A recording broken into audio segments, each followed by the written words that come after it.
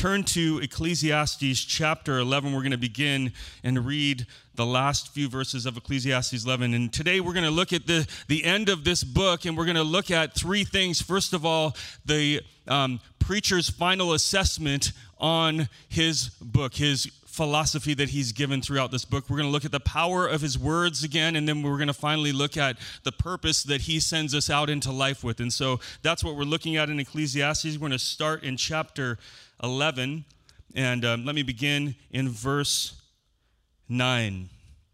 It says, "Rejoice, O young man, in your youth, and let your heart cheer you in the days of your youth. Walk in the ways of your heart and the sight of your eyes, but know that for all these things God will bring you into judgment. Remove vexation from your heart and put away pain from your body, for youth and the dawn of life are vanity. Remember also your Creator in the days of your youth, before the evil days come and the years draw near, which you will say, I have no pleasure in them.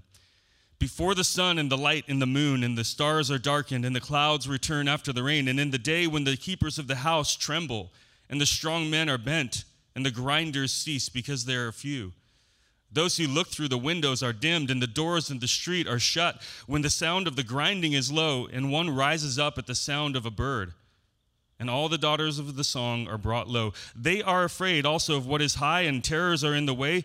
The almond tree blossoms. The grasshopper drags itself along, and desire fails, because man is going to his eternal home, and the mourners go about the streets before the silver cord is snapped, or the golden bowl is broken, or the pitcher is shattered at the fountain, or the wheel broken in the cistern, and the dust returns to the earth as it was, and the spirit returns to God who gave it. Vanity of vanities, all is vanity, says the preacher, all is vanity." Welcome to church, good morning. Right? I think we've said that over and over again in this book of Ecclesiastes. And first, the preacher gives us his final assessment on this book, and it fits in with the entire book because it's enigmatic from chapter 11 at the end through the beginning of chapter 12.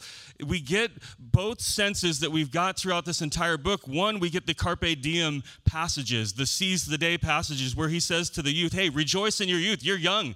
Live it up. Enjoy yourself. As he said throughout the entire book, eat your meal, do your work, live it to the glory of God in one sense. And then he goes into this diatribe for the entire first section of the chapter where he's telling us that remember that you're going to die, though. Okay, so remember your Creator in the days of your youth because you're going to die. And I don't know if you caught this at all, but in the entire first section of this chapter, in verses 1 to verse 8, are just euphemisms about death. Okay, so we have quite a variety of them. I want to share those with you. And so he says things like, when the grinders are few, and when they cease because they're few. That means like when your teeth are kind of like grinded down when you're older, right? When you've got dentures and things like that. So he's going to use like a lot of these euphemisms. He's going to say when the golden bowl is broken, when your skull is cracked, when your silver cord is snapped, when your spinal cord is gone. These are what some commentators see in the Hebrew here in this language. Or when the wheel is broken and the dust returns to the earth. All these are euphemisms for life ending. And what he's saying is that, look, as I make my final assessment, I want you to do one thing really, really well. I want you to remember your Creator, and we're going to talk about that as we go on today. I want you to remember that He is the one that we have a relationship with. He is the one that we live our lives to, and you need to do that in order to reverse engineer your life in such a way that it means something in the midst of all this chaos and meaninglessness or this vanity and this grasping at the wind. I want you to do that. Because the fact is, you are going to get old and die. And I kind of find this section kind of hilarious, all the kind of euphemisms and I think it helps us as we start today because it's a serious passage on one level, but a little levity always helps to, like Mary Poppins says, a little bit of sugar makes the medicine go down, right? And so I think this is the reality in this first part. We view this kind of funny picture of us getting old. And if you're older and getting older like I am, then you start to laugh at yourself a little bit and realize this is happening. It's real. And I want to illustrate that because I did get the chance to preach this very passage like 12 years ago. Actually, let's put up first this picture of an almond tree, right? This is a beautiful picture. So there's some beauty in this passage at the beginning. Like, that's a beautiful almond tree, right? It blossoms white. And he's talking about then when your hair gets gray. And so this is where I want to share with you some self-deprecating humor. If you put this picture up, then you'll see that 12 years ago when I preached this passage, I had no gray hair, okay? So, yeah, and Tucker kind of encourages me. When I moved back from the UK, I was like, I'm going to color my hair so nobody here knows. But then I decided my wife wouldn't let me. So here it is. It's all gray, almond tree in full blossom. I love it. Okay. Anyway, so all I say to that is, especially to young people in particular, you can laugh at me all you want, but it's going to happen to you too, okay? And you can make fun of older people who, it says here, when the strong men are bent, or when the keepers of the house tremble. That's like when your legs walk. And I realized this past week, I was like, man, I'm kind of like unable to walk without like shaking right now. This is kind of embarrassing. I'm starting to feel this faintness and this fatigue in my existence that I didn't have before. But instead of looking at that like our culture does, making youth king, which youth are wonderful, rejoice, O young man, but at the same time, instead of looking at it that way, look at it and say, that's where I'm headed. And that's why I need to listen to the assessment of the preacher and what he is saying in this passage. If I had one thing to pass on, I would pass on exactly what Solomon says in his assessment, and that is, you don't get to live your life back.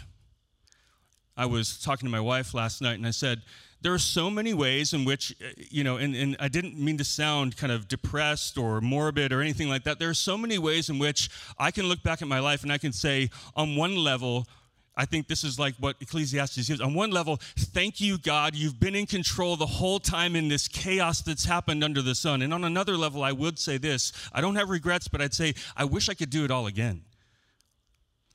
Not because I think I would crack the nut and get it perfect, but because I've learned so much. And the preacher wants us to learn through his vicarious wisdom. Like, listen, young people, I have lived everything you could ever imagine and experience. And what you're experiencing is valid and true and real. But just know, unless you remember your Creator, unless you put your relationship with God and God's people and his perspective on this world as the central piece to the reality of your life, you will get back and you'll say, I did not thread the needle like I wanted to. Now, some of that will exist for all of us. And even for any age that we're at, I'll say this, that there's always an option to continue to reform and change and grow and be transformed and to redeem the times that we're in. And so it's a hopeful message. Even if you are older and you find yourself looking back and saying, I did not put God at the middle of this, but there's hope. And we'll see that as we move on. So that's the first point I wanted to make. This has been such an amazing series in Ecclesiastes, and Tucker has done such a good job of leading us through it. He's led us through this assessment. He's brought us to this point, and through many, many sermons, we've seen what exactly Solomon is talking about here. That the cycles of winter and spring and summer and fall, they're repetitive. That they're over and over again, that what we work in is vain and we gain nothing from our restless toil, that wisdom itself is vanity because our sorrow and depression increase. Even if we're wise or we're vain, like it says here, we die. Every pleasure we experience is vanity. And so what Solomon is saying here is the one thing you can do, my final assessment, remember your Creator. And isn't it true that in this world today, that's the last thing that people want to do? People think that God is the most irrelevant thing to our lives. More and more, we cast him aside. We don't think that he has anything good to share with us. But the assessment of the preacher is, if you really want to nail this, if you really want to reverse engineer your life, if you really want to see purpose fulfilled in the midst of chaos, remember your Creator. The second thing I want to move on to is to remember the the power behind the preacher's word. Look at verse 9. It says, besides being wise, and I do want to just say, actually, before I read this, you're going to notice transition here. The entire book of Ecclesiastes is Solomon or a Solomonic-like preacher who is giving us his wisdom. But at the bookends, at the beginning and at the end, you're going to see a narrator, and that's what happens in verse 9. So while I wanted Tucker to, as the lead pastor, preach this passage and close out the series, I actually think in our text there's an appropriate transition to hear a different voice. That's what the narrator does in verse 9. He says, "Besides being wise, the preacher also taught the people knowledge, weighing and studying and arranging many proverbs with great care. The preacher sought to find words of delight, and uprightly he wrote words of truth. The words of the wise are like goads and like nails fixed firmly. They are the collected sayings. They're given by one shepherd. My son, beware of adding beyond these, of making many books. There is no end, and of much study is weariness to the flesh." And so we see here, we're reminded of the power of the preacher's words. You know, in Ecclesiastes, in some sense, we've encountered all the people that we encounter in our life. We've encountered cynics who think that there's no hope to life. We've encountered hedonists who think like we should just live it up and have pleasure. We've encountered agnostics. We've encountered so many different people who are in this book, in the wisdom literature. And what I love about this is that as the narrator reflects on the words of Solomon throughout this book, he's saying, I really want you to understand that what you've experienced and what you've heard is coming from one shepherd that the preacher is under. I want you to understand that look at the fruit and the labor of this preacher's life, though imperfect he was. Solomon, writing most likely the book of Proverbs, thousands and thousands of beautiful sayings, wisdom for the ancients, that people came all over the world to hear everything that he would say and give his judgments on various matters of life.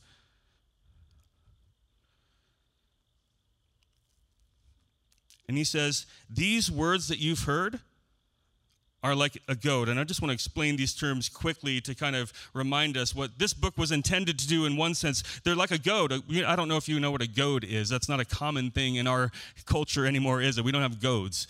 Does anyone know what a goad is? Okay, thank you very much. There's one man who knows what a goad is. A goad is a long stick with a pokey thing at the end of it that they would use for cattle or sheep and other things to kind of push them in the right direction when they got off course or out of kind of the area that they were supposed to go in. And what he's saying here is like the words of this preacher, what's been intended all along, reflect on the power. Reflect on when you're told your life is vain in your work or in your pleasure or in your wisdom. What's that supposed to do to you? It's supposed to give you a little prod and give you a little direction to do exactly what he said. Remember the Creator in the days of youth. And then he says that these words are also like nails firmly fixed, these collected sayings. Have you ever like walked on a floor where it's like a little bit wonky, as they say, where like you're walking and the nail comes up? And I mean, I've been on somewhere that even like as you walk, it kind of pops up and you think you're going to hit in the face. This is what he's saying. Like that is the wisdom of this world.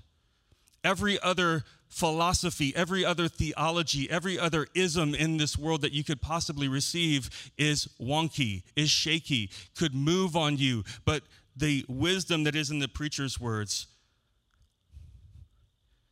is nailed down. It's secure.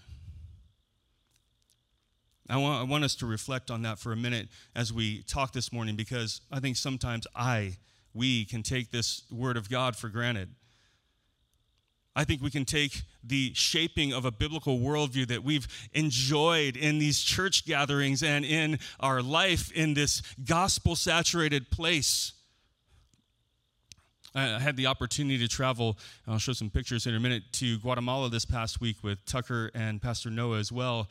And one thing that always happens when you go to another culture is you start to see maybe the effects or the reality that are in those cultures from various worldviews, ancient or coexistent in this present time. You see the effects that have taken place. And really, one of the things I just noticed was like the devaluing of people because of the impoverished economic standard, and like people making like $1 an hour to work all day and doing it with a smile on their face because that's a good wage. And I just thought, here's the reality. They're doing that and they're enjoying that, but they're devalued in some sense. They're worth more.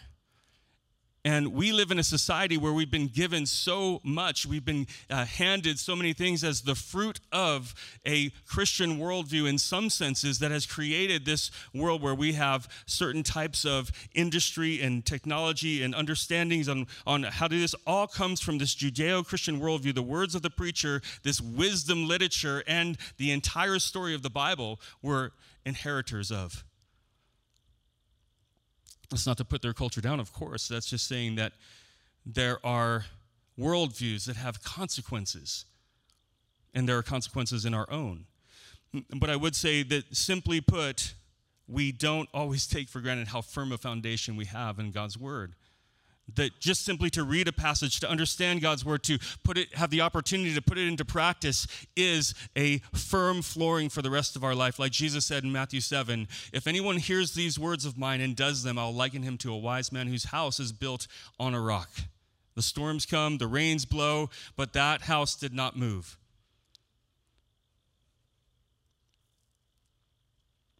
But I want to get to, really, I'm just surveying this first part. I want to get really to the main point of the passage today and focus on this, which is the purpose behind the preacher's word entirely. Verse 13. I mean, I could talk about some of the students getting ready for college, that the making of many books, there is no end. Much study is weariness to the flesh. Get ready, guys, it's coming.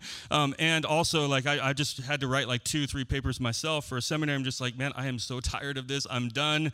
So I could talk about that. But I think his point in all of that is just saying that you could look and search high and low for a philosophy to understand life. Come back to the preacher's words. Come back to the foundation of God's word. And here's the point of all of it. Verse 13.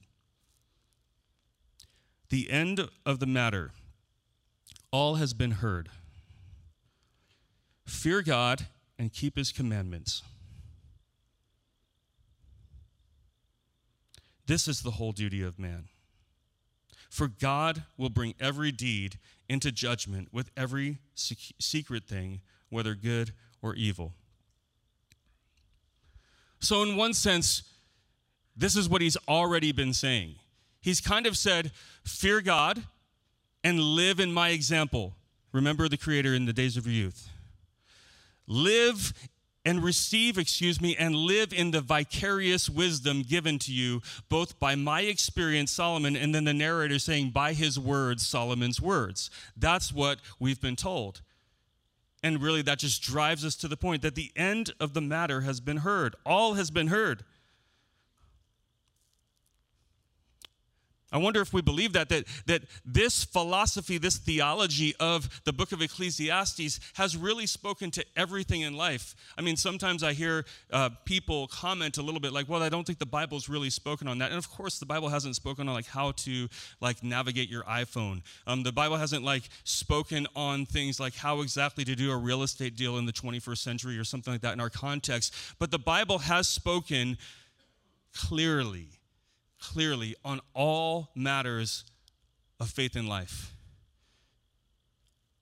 In Solomon's experience, he has done anything you could imagine to do.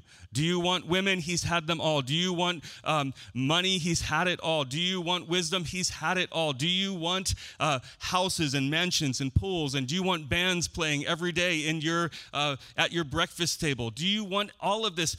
He's done it. Do you want business savvy? What do you want? And he says, I've heard it all. I've done it all. This is the end of the matter. And so he gets to the purpose of his words. He gets to the main point. And I think like when we see the last words of Jesus Christ in the Gospel of Matthew, and he says, hey, these are my last words to you. I'm ascending. Go into all the world and preach the gospel and teach all nations how to live in my way, essentially, as a paraphrase. We should pay attention to the last words of Jesus. We should pay attention to the last words of this wise philosopher king who existed and say, okay, you've done it all, you've heard it all, what do I do? And he makes it very simple and clear. Fear God and keep his commandments. Does that sound too simple to you? Does that sound like, okay, we just took this trip on this windy road in the mountains through highs and lows and winds circling through the book of Ecclesiastes. You've made me feel horrible about my life. You've made me say, hey, enjoy the day and enjoy my life. You've done all of this to me, preacher Solomon, and now you're going to just kind of bring it down to one point? Yes, he is. That's what the narrator is saying. When I look back at all these words that are so powerful, all his experience, everything's been heard, there's one purpose in your life. Fear God. Fear God. The Proverbs say in chapter 1, verse 7 and 8, the fear of the Lord is the beginning of knowledge. Fools despise wisdom and instruction. Hear, my son, your father's instruction, and forsake not your mother's teaching. The Bible goes on to say that the fear of the Lord is the beginning of wisdom. So, what do we do with this? What does fear of God mean? This is the question. What does it actually mean? I think in past days, like people have thought that to fear God means that he is this capricious, angry person in the sky who is just waiting to destroy us. And I want to tell you that that's not the word for biblical fear. We know in the Bible in 1 John it says we don't fear God that way because that involves torment, but perfect love casts out fear. But what does it actually mean then to fear God in the wisdom literature, in the Bible, and all of this? If this is the main point of life, if this is what he wants you to do, if this is what he says, this is all, after I've heard it, what I want to tell you, what does it mean to fear God? Some people think this is a reverential awe of God, and that's true. I think it's more than that, though. I think it's more than that. The first sense that I want to share with you guys is just the sense that I think the Bible says that there's a sense in which fearing God means to regard him and to be beckoned by him to himself. If you trace back through the book of Ecclesiastes, one of the things you're going to see over and over again, like in chapter 5 when he talks about coming to church or going to worship, he says, just regard God. When you go into sanctuary, think about what you're singing, what you're saying, how you're worshiping. Regard God. Come to him and regard him. When you do your work, think about how you're doing it. Regard God. When you live your life with your family, think about how that's happening. Regard God. Come to him. Make him the center of everything. And I think we do that by seeing who he is and seeing how amazing he is. If we put up this next slide, I want to share with you a picture of where we were. And this is Tucker up here, Pastor Tucker. Isn't that a beautiful dive? I mean, what a great form, right? And the reason I love this picture is because, to me, that is the fear of God. Look at his majesty, his power, his beauty in creation, and yet Tucker's like diving into it. I want to share with you a quote by a man named John Piper. He said this: fearing God means that in your mind and your heart, God is so powerful, so holy, so awesome that you would not dare to run away from him, but only run to him. See, rather than God being this person that you have to run away from because his judgment is coming, as we'll talk about in a minute, God is saying the entire time throughout the book of Ecclesiastes, it's chaotic, I'm in control, I'm sovereign over it. Come to me and regard me in every area of life to make sense out of this journey. So that's number one, that we're compelled to come to him. We were compelled to regard him, put him at the center of everything. I do think, however, that there is another aspect to this in the scripture where there is a real type of fear, and we'll put up the next picture. This is in Guatemala on one of the cliff sides there that we visited in God's beautiful creation. And my wife, I sent this picture to her, and she said, "Hey, that looks safe." That was her first comment. because it was a sheer drop there. It was like not very safe. And Tucker and Noah hopped right up, of course. I'm 40, like I said, my legs are feeling a little bit light, and I'm just like, okay. I crawled up slowly. I'm like, is this safe, you guys? Okay. And basically, I think this gives us the next sense of the word fear of God, that there is a sense in which we have a dread, an honor, a terror in one sense, just by the mere nature of what we're approaching and who he is. Okay, we're afraid of a lot of things. I think last time I was up here, I shared with you guys my fear of bees, okay, and I described that a little bit. I freak out, I'll be honest. And like a couple of years ago, it got worse. Do you guys remember during the midst of the coronavirus? I mean, there was a lot to fear or not fear, depending on your perspective. But one of the things that I heard in the news at the time was that there was these dreaded, like, hornet bees, like the murder hornets. Yes, thank you, Tom. The Japanese murder hornets that were on their way to Idaho from Oregon. Thank you so much, Oregon. We appreciate that. But, I mean, I looked at those, and I wasn't able to upload the pictures this morning, but, like, honestly, like, those things were, like, that big, you know, and I was just like, dude, if I see one of those, I am running, hightailing it as far away as possible. Please, Lord, don't let those bees and murder hornets come to Boise, Idaho. I'm scared. And I mean, I've done a survey at times of like asking people like what they're afraid of, and you get some really interesting answers. Things like spiders. Some people are afraid of getting old. Like when I asked one time, people said, I'm afraid of empty spaces. And then another person said, I'm afraid of crowded spaces. I'm like, well, okay. I mean, you guys should get together and like tag team, I guess. Afraid of heights, and afraid of being embarrassed, afraid of small spaces. There's another space again. I don't know what the space thing is, but afraid of choking, afraid of missing out, fear, FOMO, afraid of flying, afraid of being lost, afraid of snakes, afraid of rejection and being alone, afraid of airplane crashes. I mean, there's so many things to be afraid of. But all of those things truly do, though there are some scary things there, they truly do pale in comparison to God. They pale in comparison. The God who made those mountains and those volcanoes that blow up with massive power. This is the God with which we have to do, the creator that he says to remember.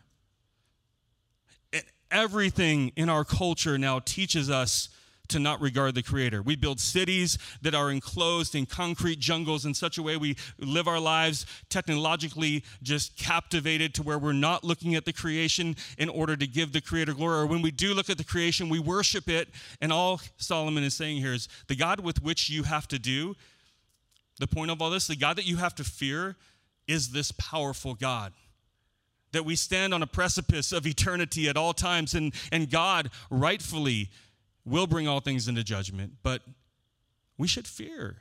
I mean, you're afraid of bees, you're afraid of spaces, you're afraid of, like, would you not fear someone like Jesus said, who doesn't just kill the body, but has the power to kill your very soul?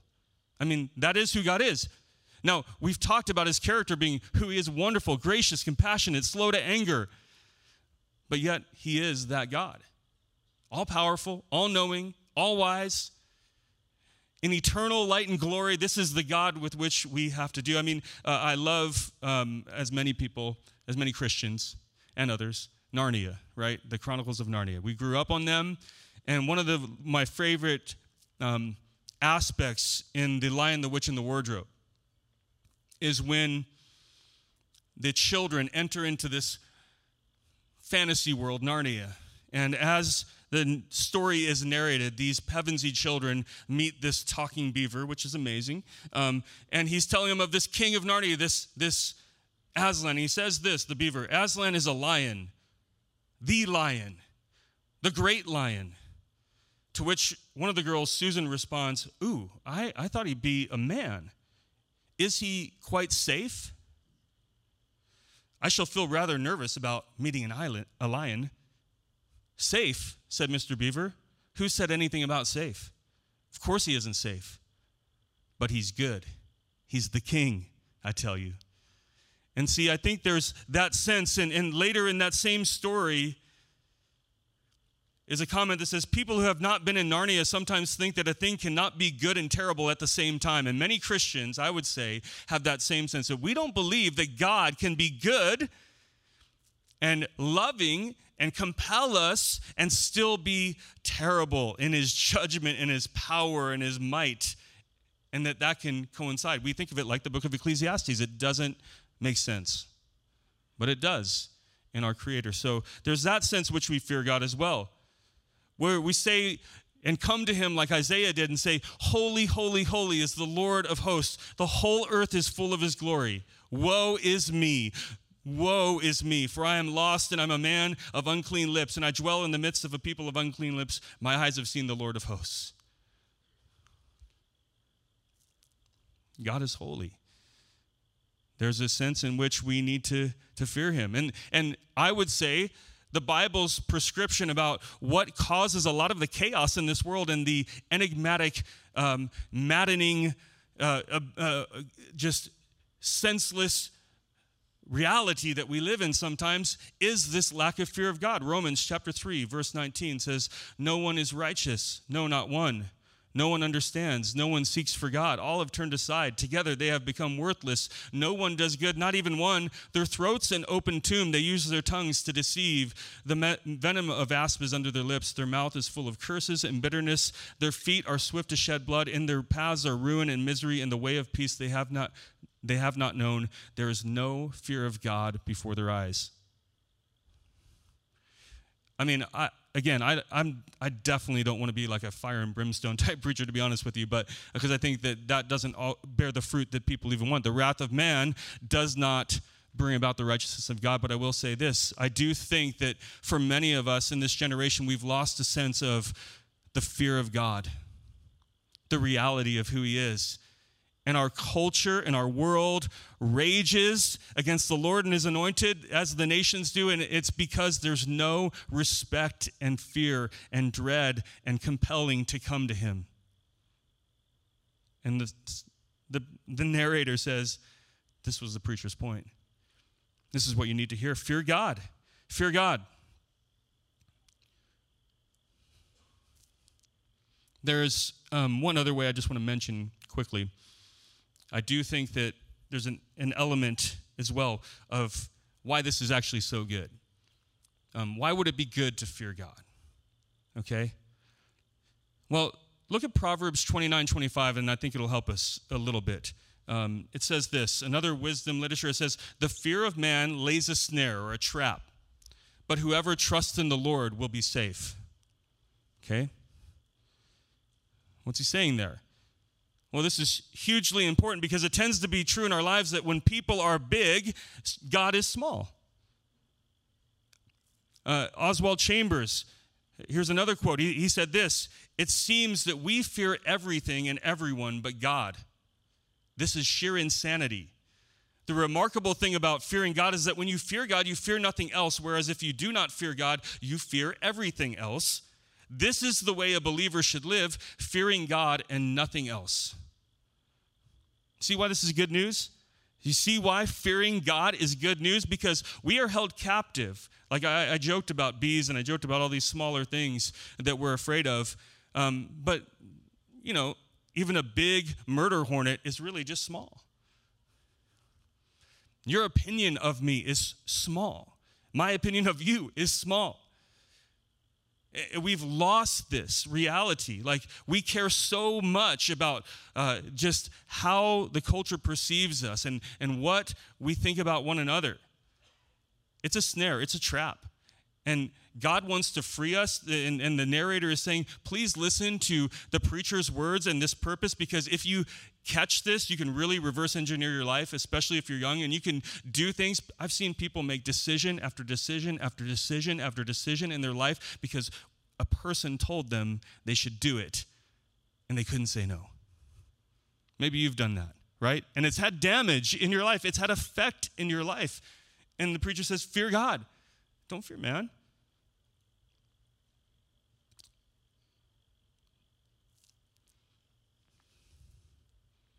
There's another sense here where he goes on. He says, this is the whole duty of man.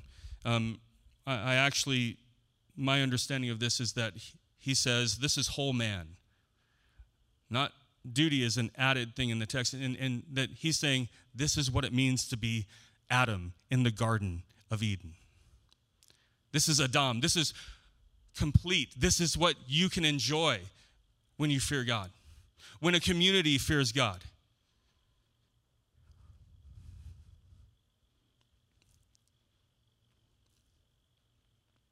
And now he mentions judgment, everyone's favorite topic.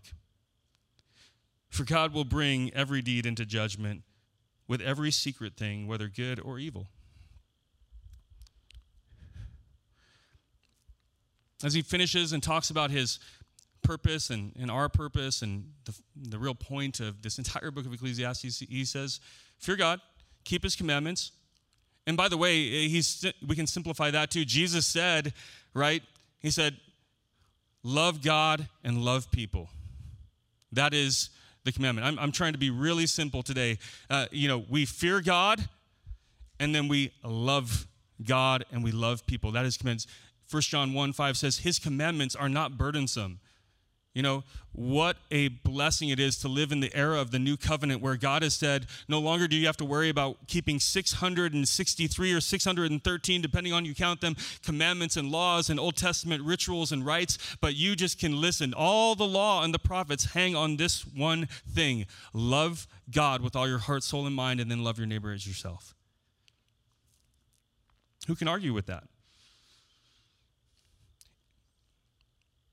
And that is the point of this passage. And then he says, and God's going to judge it all. So I want you to live your life, as some theologians say, in coram Deo, in the face of God, in the presence of God, knowing that every moment that you live and exist is going to be brought before a judge. Now, this is also something that's difficult for us to understand because we don't live in a culture that receives this, loves this, or even makes this a reality. I wanted to share with you a few pictures of a place in Italy that I love, which is Florence, Italy. If you pop the first one up there, it is a place. This is in Florence. Is a place called the Baptistry, and then there's a church called the Duomo. And I just want to narrate a different story, a different culture for you for a second, because what would happen here in this baptistry when you were born in the city of Florence back in the day when it was the ruling power of the world is that you would get baptized as a baby in that baptistry. And in that baptistry, you'd see, and your parents would see, and the whole community would see above in this fresco on the top of the roof, if you go to the next picture, you'd see a typical painting of the time called The Last Judgment. Many of you have seen these around. And from the baptistry, then later in your life, you'd be brought in for your first Mass, and you would travel from this baptistry, and you'd go into the next picture, the church that's there, this massive Duomo, and you can see some more pictures of this Last Judgment. But the next picture is this beautiful church in Florence, Italy. And as you go into that church and you see the dome itself, you're going to see the same picture if you put that up, the Last Judgment is there once again. And some of these pictures are beautiful, and some of them are horrible because you see this Middle Age or later Enlightenment kind of view of judgment that is, just very stark. But I'd say is that is powerful to think of growing up your entire life under the narrative like, hey, you're going to face this last judgment one day. And our culture just doesn't do that anymore. Right? And I don't think it was totally out of fear. Maybe it was in some sense, but I'd say that there's a lesson for us to be learned in this. That in this period of history, people knew and believed that in the judgment of God, possibly in a wrong way, but at least they knew and believed in this judgment. And the writer of Ecclesiastes is saying, this is a reality. Every secret thing you've done or said will be brought under judgment. One writer said it this way, for many of us, judgment scares, threatens, and spooks us out. But for the preacher, judgment blesses us. For in it, a distinction will be finally made in which lost Eden has refused which lost Eden has refused to own. The righteous and the wicked in their ways within their seasons and times will finally hear what was and is true about them. And by this, the preacher doesn't imply that just the righteous are without sin and their own need of God, but he does say that everyone will come under judgment, and it's a good thing because God will sort out this entire mess. Sometimes aren't you wary of just even judging yourself and understanding like what your motives are, and other people judging you, and then this world judging everything and it's wrong, and then there's injustices in all of Ecclesiastes, in the highest places to the lowest places, injustices, and he says God is going to judge it all one day. That's good news. So I want to look for a minute as we close about the implications of all this. Okay, what are the implications? And I do think it is that living every moment in the presence of God. I think that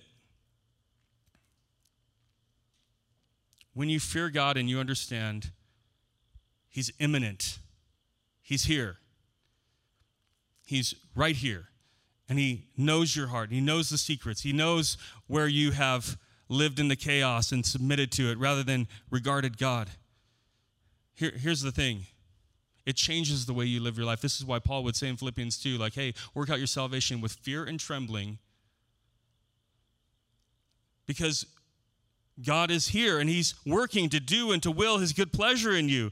So here's the good news. When we crack this nut, when we understand that fear of God is such a beautiful and wonderful and good thing and a powerful thing, then that begins to teach us the lesson in life of every moment being in His face. I want to share a couple stories with you from this week that I want to rejoice that I see people doing this. There was a gal I talked to the other day, and honestly, I started crying because I thought this was so beautiful and powerful. She is she's going to a line of work, and because of God's providence in her life and where He's put her, she has the ability to basically donate almost her entire salary, and she's going to give that to missions. And it's a massive amount of money every month. And I'm just like, the fact that this person would do that, that's a person that fears God, that knows that the account of my finances means more than just what my culture narrates me to spend on myself and enjoy my pleasure. Someone who's regarding God. And I'm not telling anyone here to do that, by the way. I'm not just like, that's not like a motivation to get you to give, but it's an opportunity to look at that person and say, God-fearer. God put her in that position. I also, a friend of mine was in an airport this week and saw the signs of somebody who was being sex trafficked because she studied this and seen it and actually engaged with security and spoke into that injustice. That's a God-fear. Every moment lived in the face of God. Just realizing all around us things are happening, and our response is going to be either to God, for God, in His kingdom being built, for His justice, for His goodness, or it's going to be something else.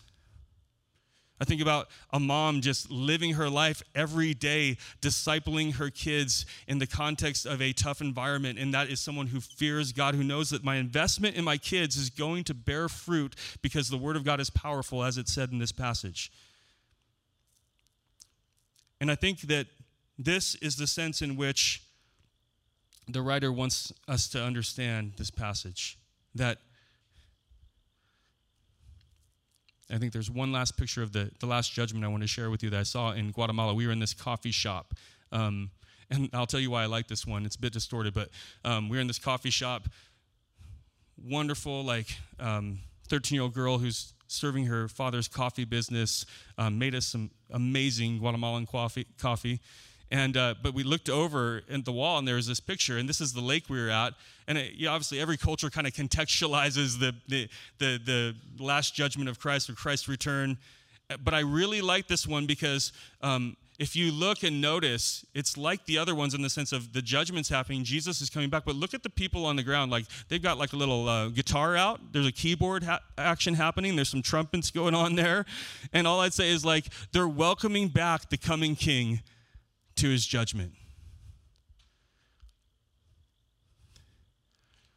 The good news of the gospel, brothers, sisters, is that through understanding what the preacher has told us this entire time, through fearing God and loving and doing his commandments, we can come to the place where we are actually expectantly waiting the return of Jesus Christ to celebrate his judgment on us, because all the wrongs will be made right. Where we've wronged people, it'll be made right. Where people have wronged us, where we were confused our entire lives, it will be made right. And then we can say, praise you, God.